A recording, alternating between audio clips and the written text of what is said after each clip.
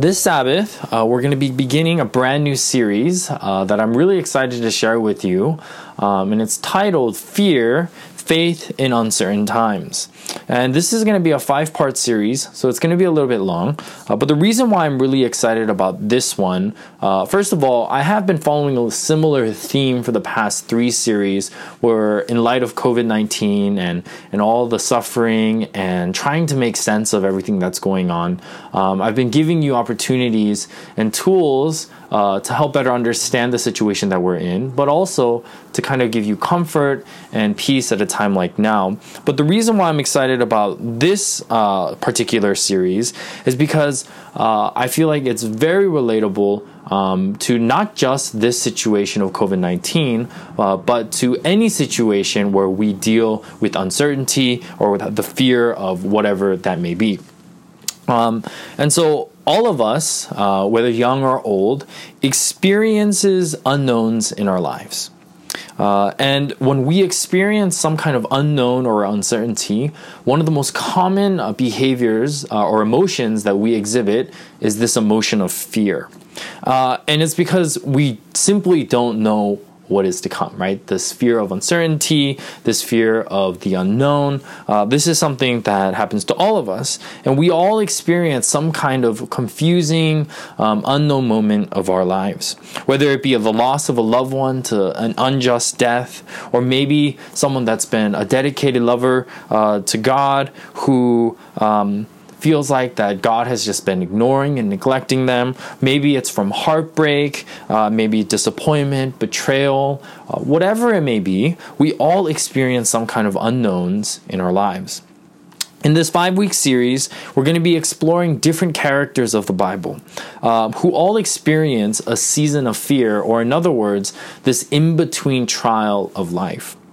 And we're going to be doing a case study on these characters and these groups of people who have experienced times of frustration, times of pain, times of suffering, and times of difficult questioning.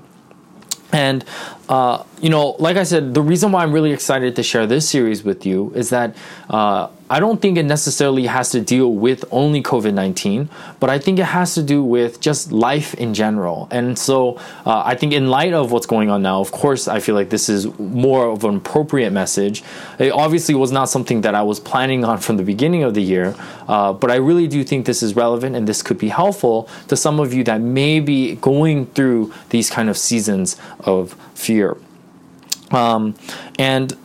Basically, the takeaway message after this series that I hope that you will remember and that you will pull out with this is that in the midst of these difficult and challenging circumstances that we may find ourselves in, that we as the church can hold on to our faith in God to help us carry through.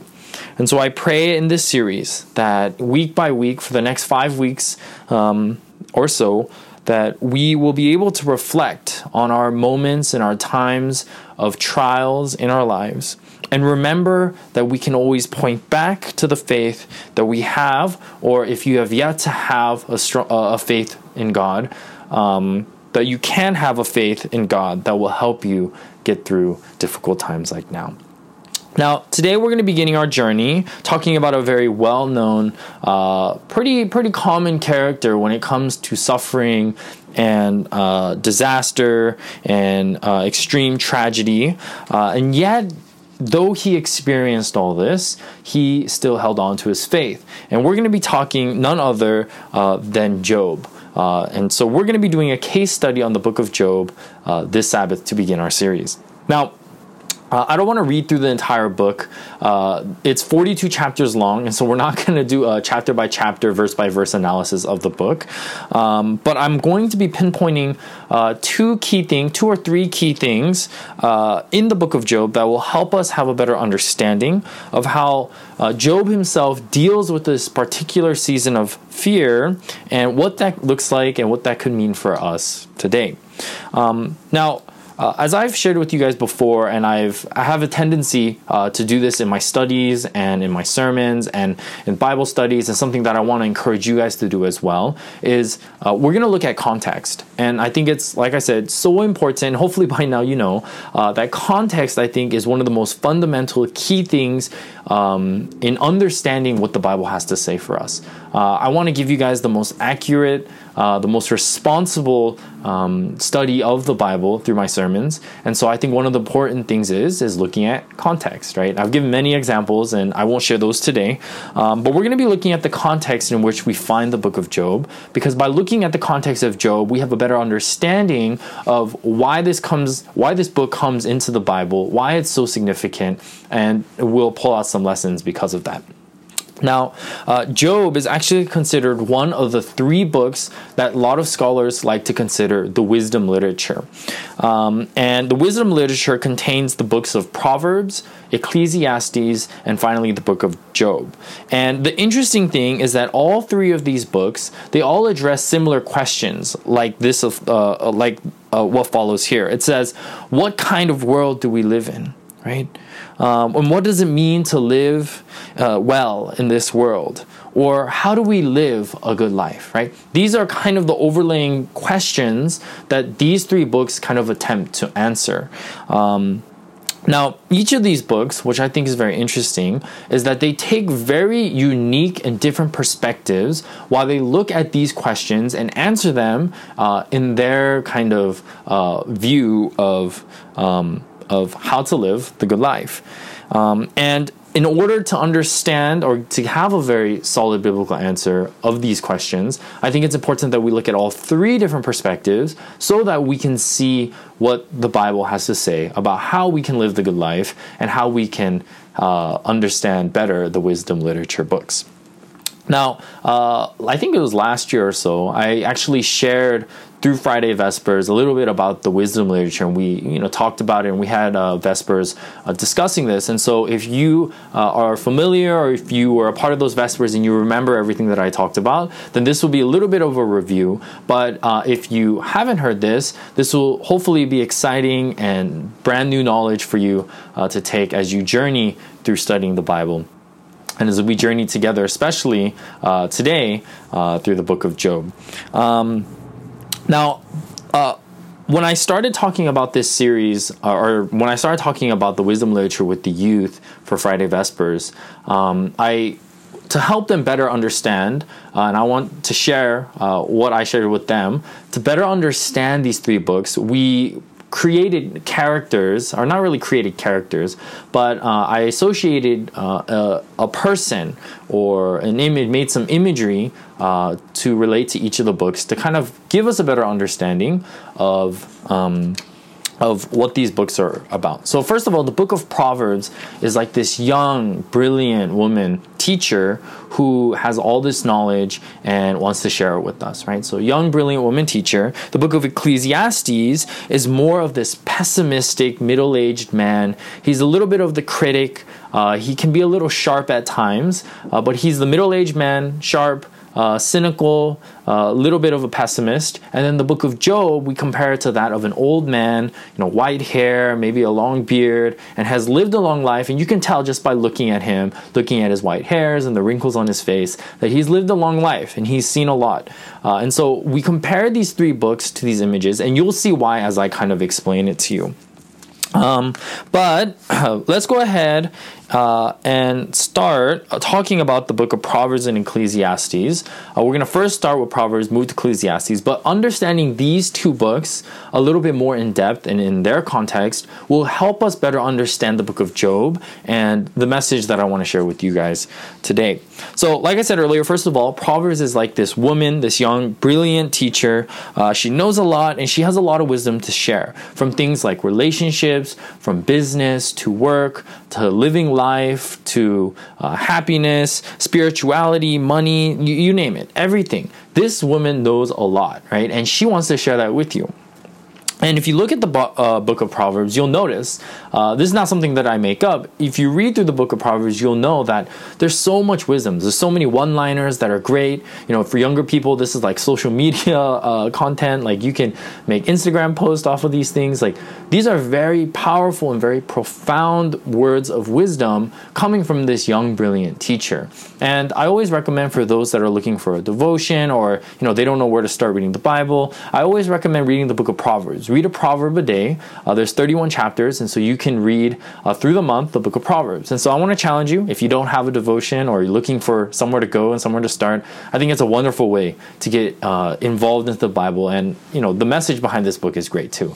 But anyways, as I digress, the book of Proverbs is a book like someone that you would want to have around you all the time. Right? When you go through some kind of difficult situation, just like when you call a best friend and they happen to just know all the great advice, whether it be relationship advice, life advice, career advice, like this is the Proverbs. If Proverbs was a person, this is the person that you want to keep by your side through it all. And so that's a little bit about the book of Proverbs.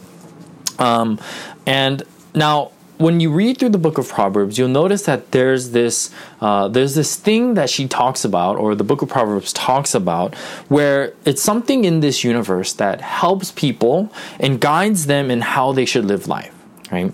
And just like gravity, you can't see gravity itself, but it's there. We all know it's there. Otherwise, I would be floating around and you'd be floating around, taping your stuff to the tables and tables to the floor, and then, your house to the earth. Obviously, we know that gravity exists. We can't necessarily see it, but we know that it's there.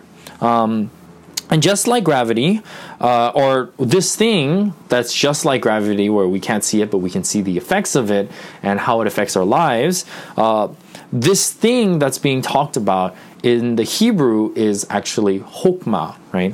It's spelled like chokmah, and I'm pretty sure I'm saying it wrong. But from the scholarship that I follow and I listen to, they refer to it as chokmah, right? And it's often, this Hebrew word is translated in the English to wisdom, right? So this is where we call this wisdom, right? There's wisdom all over the book of Proverbs, but this word is used over and over again, right? Now, this word is literally the attribute of God, right? And this is what God uses to create the world, right? So chokmah is basically a part of our everyday lives. Right? So when people are making good, just, wise decisions, they're tapping into this ideal of chokmah, while people are making bad decisions, unmoral, unjust decisions. Basically, they're working against the ideal of chokmah. Proverbs 1:32-33, it says this. It says, "For the turning away of the simple will slay them, and the complacency of fools will destroy them. But whoever listens to me will dwell safely and will be secure without fear of evil." And, in verse 33, this is this lady, referring to herself, right? If you listen to me, you will dwell safely, will be secure without fear of evil. Now, basically, this is a cause and effect pattern of life, right? And this is the reality of the world we live in. This is not something that you can choose to believe in, choose to deny, choose to accept, or to ignore. It's just how the world is, right? So, for example, murder is wrong, and murder is murder, not because you decided that murder was wrong, but simply for the fact that we all know that murder is simply just wrong, right? That's just the reality of the world. The death, unjust death of somebody is simply the wrong thing to do, right? And the reason why that's the case is because this thing in the universe, chokmah, is what dictates that. Right?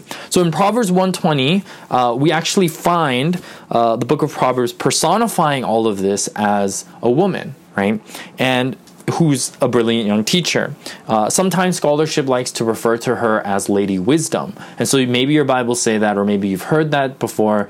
But this lady, this personification of the book of Proverbs, is referred to as Lady Wisdom.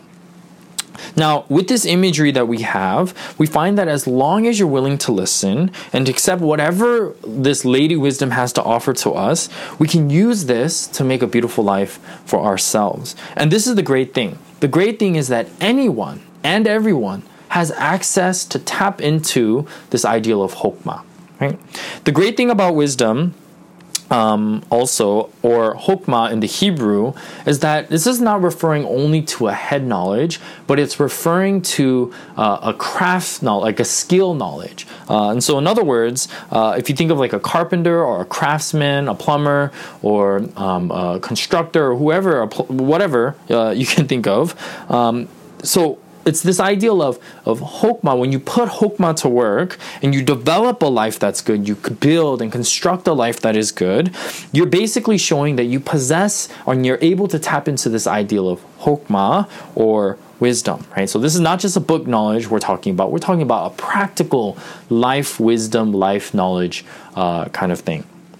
Now, before I drag on with talking about the book of Proverbs, one more thing in Hebrew thought, when they talk about this journey to obtaining wisdom, they always emphasize that the beginning of obtaining wisdom begins with the ideal of fear the Lord, right? Or it's called the fear of the Lord. Now, I'm sure I've talked about this before, and I'm sure you're aware, but just to make sure this is clear, the fear of the Lord is not necessarily this, oh, I'm afraid of you, God, back off, like, I don't want to deal with you, like, you scare me, I can't sleep at night. This is like a reverence, right? This is a healthy respect for God, and what God's definition of what good and evil is in this world. That's what this fear of the Lord is. It's looking to God and respecting and revering that what He defines and dictates as good and evil is what we will adhere by, right? And it's learning not to cross those lines and go out of learning within those borders and not crossing those lines. So basically, to summarize the book of Proverbs, it's this. It's promoting a life of Hokmah and the fear of the Lord so that we can ultimately live a good life or live the good life. Right? Now, of course, some of you guys may think, not one of you guys, I'm sure many of you guys would think, if you just think about it a little bit, you would think, well, Pastor, like, that seems very, like, idealistic. Like, that doesn't seem very realistic in the world that we live in now, right? We look at this world today and we see hurt and suffering and pain, and we see bad things happening to good people, and we wonder, like, well, yeah, Proverbs is nice and all, and the message of if you follow this Hokmah, this wisdom, then you can live a good life, that sounds great, but is that really a reality that we can believe in and hold on to today? And I think this is why Ecclesiastes is very important to understand, and why we have to group these three books together. First of all, like I said earlier, Ecclesiastes is personified as this middle-aged man who's a critic, a little bit pessimistic, and he's a little sharp. And the theme of the book of Ecclesiastes, if you've ever read through it, is this theme and this ideal that everything under the sun is meaningless, right? Or the catchphrase is everything is meaningless. Now, when you look at the book of Ecclesiastes, there's actually two different voices that we hear throughout the book. And we want to be able to distinguish this because it'll make more sense when you look at the end of Ecclesiastes and also the beginning and the middle section of Ecclesiastes. But there's two voices, and the first is that of a middle-aged critic, while the second one is actually the author who's compiling the words of the middle-aged critic. And so we typically personify it as this middle-aged man who's a pessimist and who's spitting out some knowledge and just like realities of life. And the author is collecting all of these things, but the intention, as you'll see in the end of Ecclesiastes, is that the author is gathering all of these things, he's summarizing it, and then adding his little final touch and final say to the whole argument that he has. And you'll see. Now, there are three very kind of disturbing themes that the book of Ecclesiastes goes through. The first one being the march of time, the second one being we're all going to die, and the third one being life is random. Now, each of these things, and I'm not going to go too much into depth, I think they're pretty self-explanatory, but Ecclesiastes says in his first theme, he talks about how, from the beginning of time to the end of time, like time has always been here, and we're simply just human beings making our way, sojourning through this world, and so, we're going to live, we're going to be born, we're going to live, and then we're going to die, and then we're going to vanish in the dust, and no one's going to remember us, and life will go on, right? That's kind of depressing. And then it talks about, or he continues in this theme of, hey, everyone's going to die. You're going to die, like you're going to be born. But guess what? In the end, you're going to die, right? And the very last theme, very kind of disturbing theme, is he says that life is basically random. And he's basically addressing what Proverbs was not able to address, in the sense that life happens really randomly. Like bad things can happen to good people. Just because you do these things in life doesn't guarantee that you're going to live a good life. But the reality is sometimes bad things happen to good people. And so Ecclesiastes pinpoints these three very real things that I think we can all agree on and relate to and understand in our world today. But just remember this, if you don't remember anything, the book of Ecclesiastes paints a very brutal, honest picture and harsh reality of the world that many of us can relate to and understand, especially in 2020. Now, Ecclesiastes really understands that life is not as simple as the book of Proverbs describes it to be. And life is unpredictable, and the book of Ecclesiastes gets it 100%, just understands.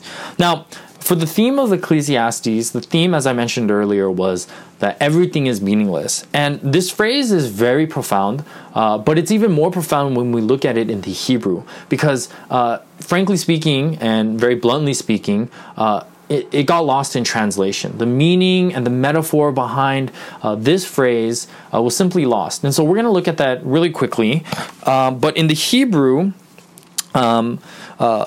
meaningless is not actually what we think it is, but in the Hebrew it's havel. And havel, better translated, is like smoke or vapor, like a smoke or a vapor.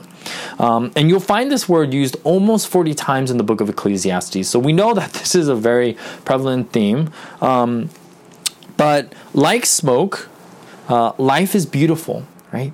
Yet it's mysterious. It can take one shape, and then in an instant, in a click of a second, it can take another shape, right? Smoke appears to be solid, but the moment you try to grab the smoke, guess what happens? It slips through your fingers. And if you're in the middle of a bunch of smoke, the reality is you're not going to be able to see through it very clearly, no matter how much you try to clear the smoke away. Now, like I said, the metaphor is simply lost in translation. When we say that life is meaningless, we get this impression that there's no purpose to life. We think that life is just, what's the point? Like, why should we even live? Like, there's no point in living anymore. But it's lost in translation, right? So in the Hebrew, you can see that there's a totally different metaphor or totally different meaning when we understand the Hebrew first. And it's very clear. With this understanding, and if you look through the book of Ecclesiastes, you'll see that he's not saying that life has no meaning, but rather he's saying the meaning isn't always clear in life, right? Life can be confusing, just like smoke, right? Now, with this, you may be wondering, okay, Pastor, like, what does this mean? Like, what's the point? You see, the critic in the book of Ecclesiastes, he doesn't actually end on a sour note. Rather, he acknowledges the perspectives of the previous book of Proverbs, and he actually says that what Proverbs is saying is the right thing to do. And then he says that we should learn wisdom, we should learn hokmah, and we should fear the Lord. But what he does say is that we have to understand that since we have no control over the life that we live, that we should stop trying to control life. Okay? Or in other words, he's saying that we should be more open, right? He's saying that the only thing we really can control is what's in front of us. That the present is the only thing that we have control over. So to take the time to enjoy and to bask in what we have now, rather than trying to control every bit and detail of your future, right? He's saying, don't worry, just be present, right? Be present and look at the things like simple things like sowing the seed in your garden, or watering your plants, or spending time with your animals, or looking at the raindrops, just paying attention to the simple things in life. And so we see Ecclesiastes obviously is a little bit overcome by this everything is meaningless theme, when really in the reality he's trying to present a message where, hey, like don't worry too much about all these crazy things in life. Rather, focus on what we do have, what God has given us. And he's 100% about fearing the Lord and tapping into this wisdom or this hokmah in our lives. Now remember, like I said earlier, there is still an author that compiles everything that the critic is saying. He beautifully wraps it up like a cherry on top or the bow on a gift. He reminds us in the end, he says that the proper response to all the things in life, whether it be good or whether it be bad, is to fear the Lord and keep his commandments. And you can see that in Ecclesiastes 12:13-14. And I think this is really powerful. This is really beautiful because Ecclesiastes is reminding us that it all comes down to, yes, life is unpredictable. He realizes and understands the unpredictability of life, but he realizes and tells us that, hey, like, because of that, don't worry about it too much. Just fear the Lord, keep his commandments, and tap into this thing called hokmah, right? Now that brings us today to the book of Job, and we'll finally talk a little bit more about Job today. Now the book of Job is quite interesting, much different than the book of Proverbs and the book of Ecclesiastes. The book of Job is compared to that as an old man, right, that maybe has a long beard, white hair, wrinkles in his face, and you can tell that he's lived quite a long life. And I like to say that the book of Job is really like a case study of the book of Proverbs and the book of Ecclesiastes written in story form. And because you'll notice that in the other two, it's not really like a story, it's not something that we follow along to, but the book of Job is very easily a story type book that's 42 chapters long, and the majority of the book is really the conversation that he's having with a few individuals and his friends. Now, and I think the powerful thing about the book of Job, and as you'll see as we talk a little bit more about today, is he's taking the hokmah or the wisdom from the book of Proverbs and the book of Ecclesiastes, and he's really applying it to his life, especially in a time of suffering and trial and this season of fear that he experiences. And like I said earlier, we're not going to read through the book of Job. We're not going to do analysis of every verse or chapter, but we're going to pinpoint a few things, and we're going to talk about that today. Let me go ahead and summarize it really quickly, though, for those that may be a little unfamiliar, and so that we're all kind of on the same page on what the book of Job is about. And I do encourage you, if you haven't had the chance to read the book of Job, to read it. I've read it a few times now, and every time I've read it, I've always discovered something a little different and a little odd and a little something more to notice. And you'll remember that I did a sermon on the book of Job a long time ago. Actually, my first sermon here for the joint worship was on the book of Job. But every time I read it, it's always just been a little different, and so I encourage you. But anyways, let me summarize for you right now. Basically, the book of Job tells a story of a good man who is overcome by many different troubles, right? He loses his wealth, he loses his family, he loses his health, right? His wife even curses him and tells him to give up on his God, right? He doesn't know why God is doing all of this to him, and we see Job struggling with trying to understand what's happening. But the thing is as we read the story of Job, we realize, we know what's going on, and we know that the whole reason why all of this is happening is because God and Satan are having this conversation up in heaven or in the heavenly realms, and God is basically trying to prove to Satan that Job has been and always will be faithful, right? As we continue to look at the story, 3 of his friends come along to try to console him, to weep with him, to mourn with him, and to be with him in his misery. And then they all engage in a very lengthy discussion, and that's where we see the bulk of the book of Job, is these conversations that Job is having with his friends with Job, and they're trying to explain why all of this stuff is happening to Job. And they're telling Job, hey Job, like, you must have done something wrong in your past life in order for God to be angry at you, so you better repent, you got to get your life together, fix whatever you're doing, because God is clearly angry. But Job doesn't buy it, and Job doesn't like that answer, actually. And so he's, arguing with them and proving his innocence and saying, like, hey, like, I'm innocent. And it's not because of me, and he's trying to put these ends together, trying to make peace with God, and Job questions and wrestles with God's justice and God's treatment to him. And later, towards the end of the book, we have a fourth character. This is something I actually did not realize until I read it again. But there's another character, Elihu, who appears and he makes 4 different speeches, which he thinks is the answer to Job's problems. But it doesn't seem to make a difference for Job. And then towards the end of the book, at the very last few chapters, God reveals himself to Job, and he addresses Job personally himself. And these speeches from God directly change Job's attitude, which results in Job completely submitting himself to God. And basically, in the end, God says that Job, like, you are right, you have been faithful, and he restores all his prosperity and his happiness. And so that's the book of Job in a nutshell. Now, when we talk about the book of Job, and you'll notice a lot of the time, especially nowadays, if you read articles or listen to podcasts of different sermons and whatnot, that a lot of the times the book of Job is used to kind of explain and try to understand why bad things happen to good people. And, Job is like that prime example where he was a great, faithful guy. He even prayed for his family and for his children that were out partying and whatnot, and yet stayed faithful to God. And they use this to try to explain why bad things happen to good people. There's nothing wrong with that, and that's actually the practice of, or that's called actually theodicy, and I've shared that before. But basically, a theodicy is trying to justify a good God in a world filled with evil and sin. Like, how can we say that God is so good when the world seems to be so filled and corrupt with evil? And so today we're actually not going to be going that route. I don't want to talk about theodicy quite yet. Maybe on a future sermon or a future note, I will dive into a little deeper this ideal of theodicy and maybe talk about different understandings and our Adventist and our biblical understanding of theodicy.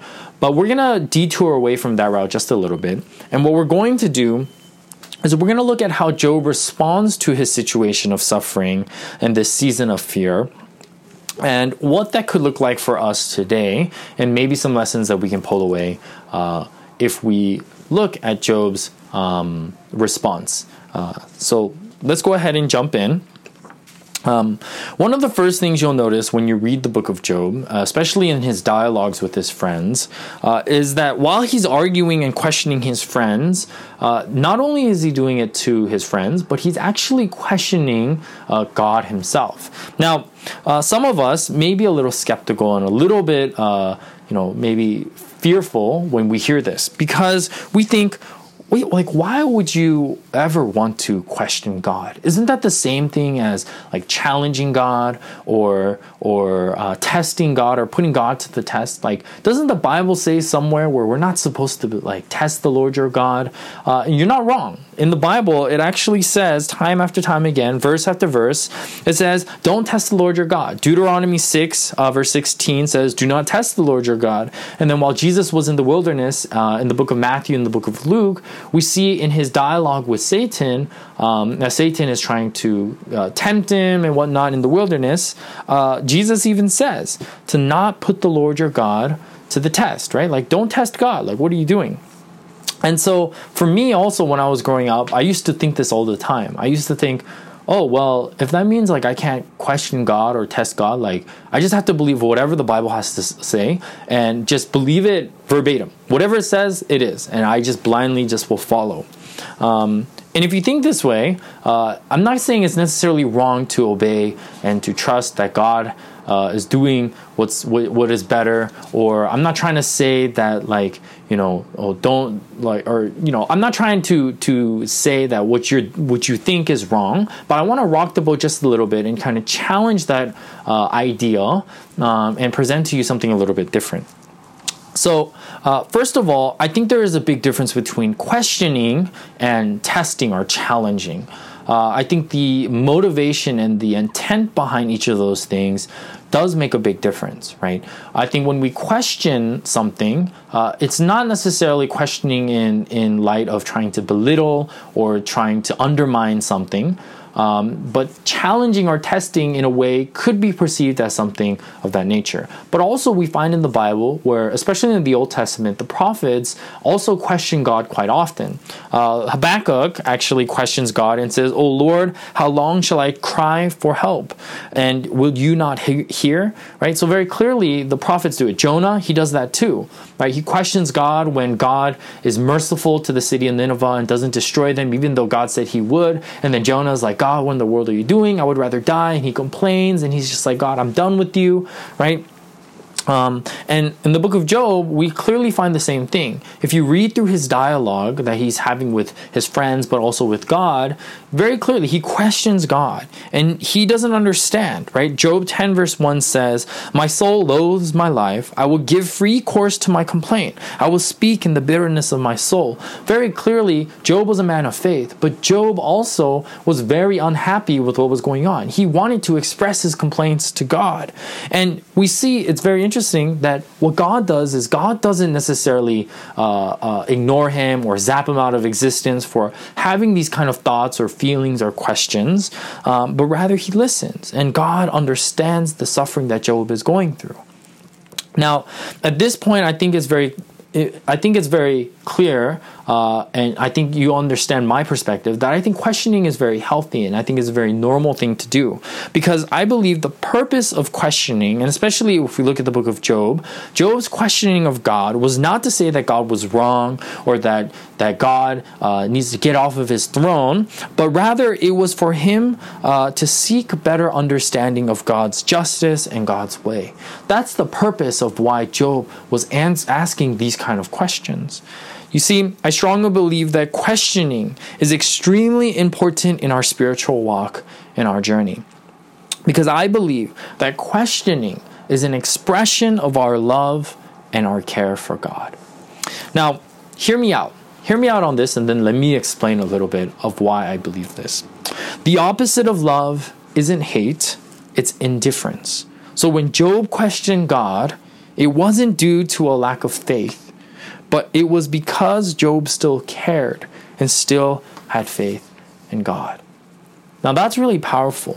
Let me tell you a story. When I was actually studying at La Sierra, when I came down here in 2016, and when I made up my mind that I was going to be a pastor, I was going to study religious studies, and I did, but my understanding of what religious studies was all about was, it's going to just be a Bible study for the next 2 years. Like, I'm going to open the Bible every day, I'm going to read the scriptures, I'm going to understand like confusing text and complicated things and learn how to give better sermons and to present myself and how the church works. And I thought this is what I was going to learn. But very quickly I found out that that was not what I was learning, but rather I was learning things like philosophy, studying about theologians like Karl Barth, and just a whole bunch of, I'm not even remembering these names anymore, but all these different people, and looking at their perspectives of God and the wrestling and the struggling that they have with God. And I started to feel like, what am I doing here? Like, I came to study the Bible, but I'm not studying anything about the Bible. I'm studying more about like these concepts and these ideologies. And I even started studying about different religions for the sake of my world religions course. And I just thought, man, like, what in the world have I gotten myself into? I knew I shouldn't have came to La Sierra. California is just this very evil place. Like, they don't teach God, they teach about man. And I just started thinking, like, I need a transfer. I need to get out of here. I got to go to Andrews, I need to go to Southern, or I need to go to some Bible school that's not La Sierra. And I started to get really depressed and very discouraged about my decision to come and study religious studies at La Sierra. And so with these questionings and with this struggle that I started to have, I started to question my faith. I started to question God. I started to question all of these things. And I started to think like, man, like, I got to do something now, or this doesn't look like it's going to end out pretty. And so towards the end of my first year, I decided to go talk to my academic advisor, which was one of the professors of the divinity department. And I went to go talk to him. And I asked him for like advice on like what classes should I take, and then I like kind of poured myself out to him, and 30 minutes, 40 minutes of ranting and telling him about how much I was struggling and not really sure if this was the right calling for me, and I'm not really learning to become a pastor, but it feels like I'm becoming a Pharisee. He stops and he just like looks at me and he says, "Tim, like, I am so glad you're struggling." And I looked at him and I was like, no way, this guy enjoys like my pain, like something's wrong. And I remember him telling me, he said, like, "I'm glad that you have the opportunity to come to La Sierra and to wrestle with these things and to wrestle with your faith." And I was super confused at this point, and I thought, you know what, this guy is a waste of my time. Like, why did I even think about talking to him? I wasted all my energy on that. Like, I'm done. Like, I'm transferring. But then he stopped me and he proceeded to tell me, he said, "Tim, listen to this." He said, "The opposite of love isn't hate, but it's indifference. The moment that you decide to stop caring about God, the moment that you stop wrestling and you stop struggling with God, is the moment that I'll begin to worry about your spiritual well-being. Your struggle and your wrestling with God proves to me that you still care about your walk with God." And you see, church, when I first heard that, at first I was confused. I was like, what is he telling me now? But it really was a game changer in my faith and my walk with God. I realized that the wrestling and the struggling that I was going through was not necessarily a sign that all hope was lost, but rather it was a sign that I cared so much about my walk and my relationship with God that I was willing to wrestle and struggle with things that I did not understand and things that I wanted to understand better. And it literally changed my life. And I wouldn't be here today if it wasn't for that conversation. That guy now is my mentor, and I look up to him and I love him so much. And so if he is watching this, or if you know who he is, please do not blast him. He is literally one of my best friends and helper in the ministry. But I realized, and maybe you too will realize, that your wrestling and struggling with God is not necessarily a sign of you giving up on God, but it's a sign that you still care about God and there's something worth fighting for. To conclude, I want to go ahead and read Job 42, verse 1 to 6. And this is what the Bible says. Job 42, 1 to 6 says, "Then Job answered the Lord and said, I know that you can do everything, and that no purpose of yours can be withheld from you. You asked, who is this who hides counsel without knowledge? Therefore I have uttered what I did not understand, things too wonderful for me, which I did not know. Listen, please, and let me speak. You said, I will question you, and you shall answer me. I have heard of you by the hearing of the ear, and now my eyes see you. Therefore I abhor myself, and I repent in dust and ashes." You see, church, when we run into difficult situations in life where we may not understand what is going on, rather than abandoning God, it is in these moments that we should hold on to Him so much more, just like Job. When I was growing up and learning Korean, especially in high school, I watched a lot of Korean dramas, movies, and sitcoms. I actually preferred watching sitcoms because they were like 20, 30 minutes episodes, weren't very long, and there was like 100 of them you could watch. And so it would be a lot of content to watch, not too long. You could space it out throughout your day. And that's basically how I began my journey and improving on my Korean ability.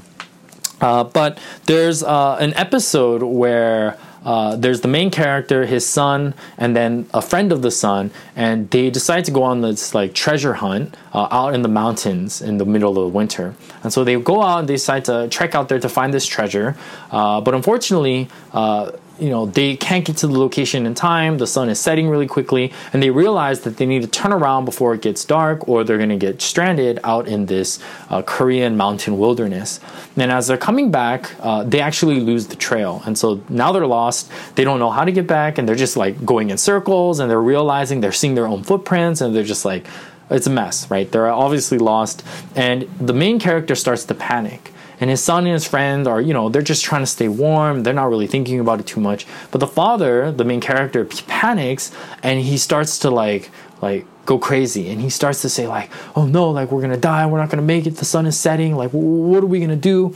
And so he tells his son and the friend, like, I'm going to call my wife. I'm going to just tell her that I love her and this is all over. Like, I'm so sorry. And he pulls out a smartphone, right? And he makes the call. And you can imagine the son and the friend are like looking at him like, wait, are you kidding me? Like, you have a phone, like you have a smartphone. He's making the call, he's like crying, he hangs up, and then like he like tosses out the phone in the middle of the snow. And they're like, what are you doing? Like, you know, and you see this story. Now, you see, church, when it comes to our times of uncertainty, I feel like a lot of the times, and maybe even sometimes, that the very solution to the fear or the season of fear that we find ourselves in is literally with us, that we have access to it. But a lot of the times what we do is we take that tool and that resource and we toss it out the window. We look at it and we don't take the time to understand it, and we just throw it out the window and say, you know what, like this is it. Like I'm just going to succumb to this fear. But I believe very strongly that the Bible, that our faith, that our relationship with God, these tools that we have, if we just take a little bit more time to invest in these things, rather than just throwing these out the window, that we can take these things and use these things as a tool to help bring us comfort and peace in times of uncertainty and times of fear. You know, in times of COVID-19 and times of fear and uncertainty, it's now where we should be holding on to God even more. You guys know what one constant thing about Job in all the good and bad that happens in his story? Do you guys know what that one constant thing is? It's faith. And it's not necessarily like a good faith, a strong faith, or a bad faith, or a weak faith. It's the fact that he has faith, right? Job's faith wavers and he becomes frustrated. You look at Job chapter 21 verse 4. As for me, is my complaint against man? And if it were, why should I not be impatient? You see, he complains to God. He's like, God, like, I'm not complaining to man. I'm complaining to you, right? Job 3 verse 3 says, may the day perish on which I was born, and the night in which it was said, a male child is conceived. He's regretting the fact that he was even born. That's not even something that he can control. Yet he's so upset and so frustrated with the situation that he's in. You see, he questions God. He struggles with God. He's wrestling with God. And, you know, I know, like, this kind of faith, we don't really talk about in the church. We don't really emphasize this kind of faith in the church. We talk about this lovey-dovey kind of smooth sailing, just wonderful kind of faith. But we fail to emphasize that there's a very realistic picture of what our faith looks like. You see, Job's faith isn't always pretty, but it's preserving. You see, the answer to suffering is literally right in front of us. It's faith. It's faith that we believe and trust that God is good, that God is powerful, that God is loving, that God is merciful, and God is wise, that God will pull through and provide for us what He sees as best, regardless of what happens around us. You see, church, I want to challenge you today to think this, to ask yourself this question: to whom or what do I put my trust in times of difficulty? You see, as we look at the life of Job, as we examine and see this case study of his life, I pray that we can take courage and assurance that yes, even if things go down the drain, if things are not well, if things fall apart, if I don't understand what's happening around me, the heartbreak, the pain, if I cannot comprehend these things, that I will still lift it all up to you, that I will declare that you are still God and that you are still worthy of all my praise. Church, I want to challenge you today that when we encounter these seasons of fear, that maybe the tool and the answer to overcoming these things and to getting through them is the very thing that we have in front of us, within us, in our Bibles, our church. It's the faith and the relationship that we have with God. So I encourage you to cultivate and take the time to get familiar, unlike the character in my Korean sitcom that I used to watch, where he was so unfamiliar with the very fact that his smartphone had the map to get out of the wilderness. Church, We too have the very map and the tools to bring us peace and comfort at a time like now. So church, I want to challenge you to spend time to get to know your word, to get to know the Bible, to get to know the God that we worship, to spend the time through scripture, through prayer, through fellowship, whatever it takes. Let us be prepared for when we run into those times of uncertainty, that we can hold on and cling on to Jesus also ever closely. Let us pray.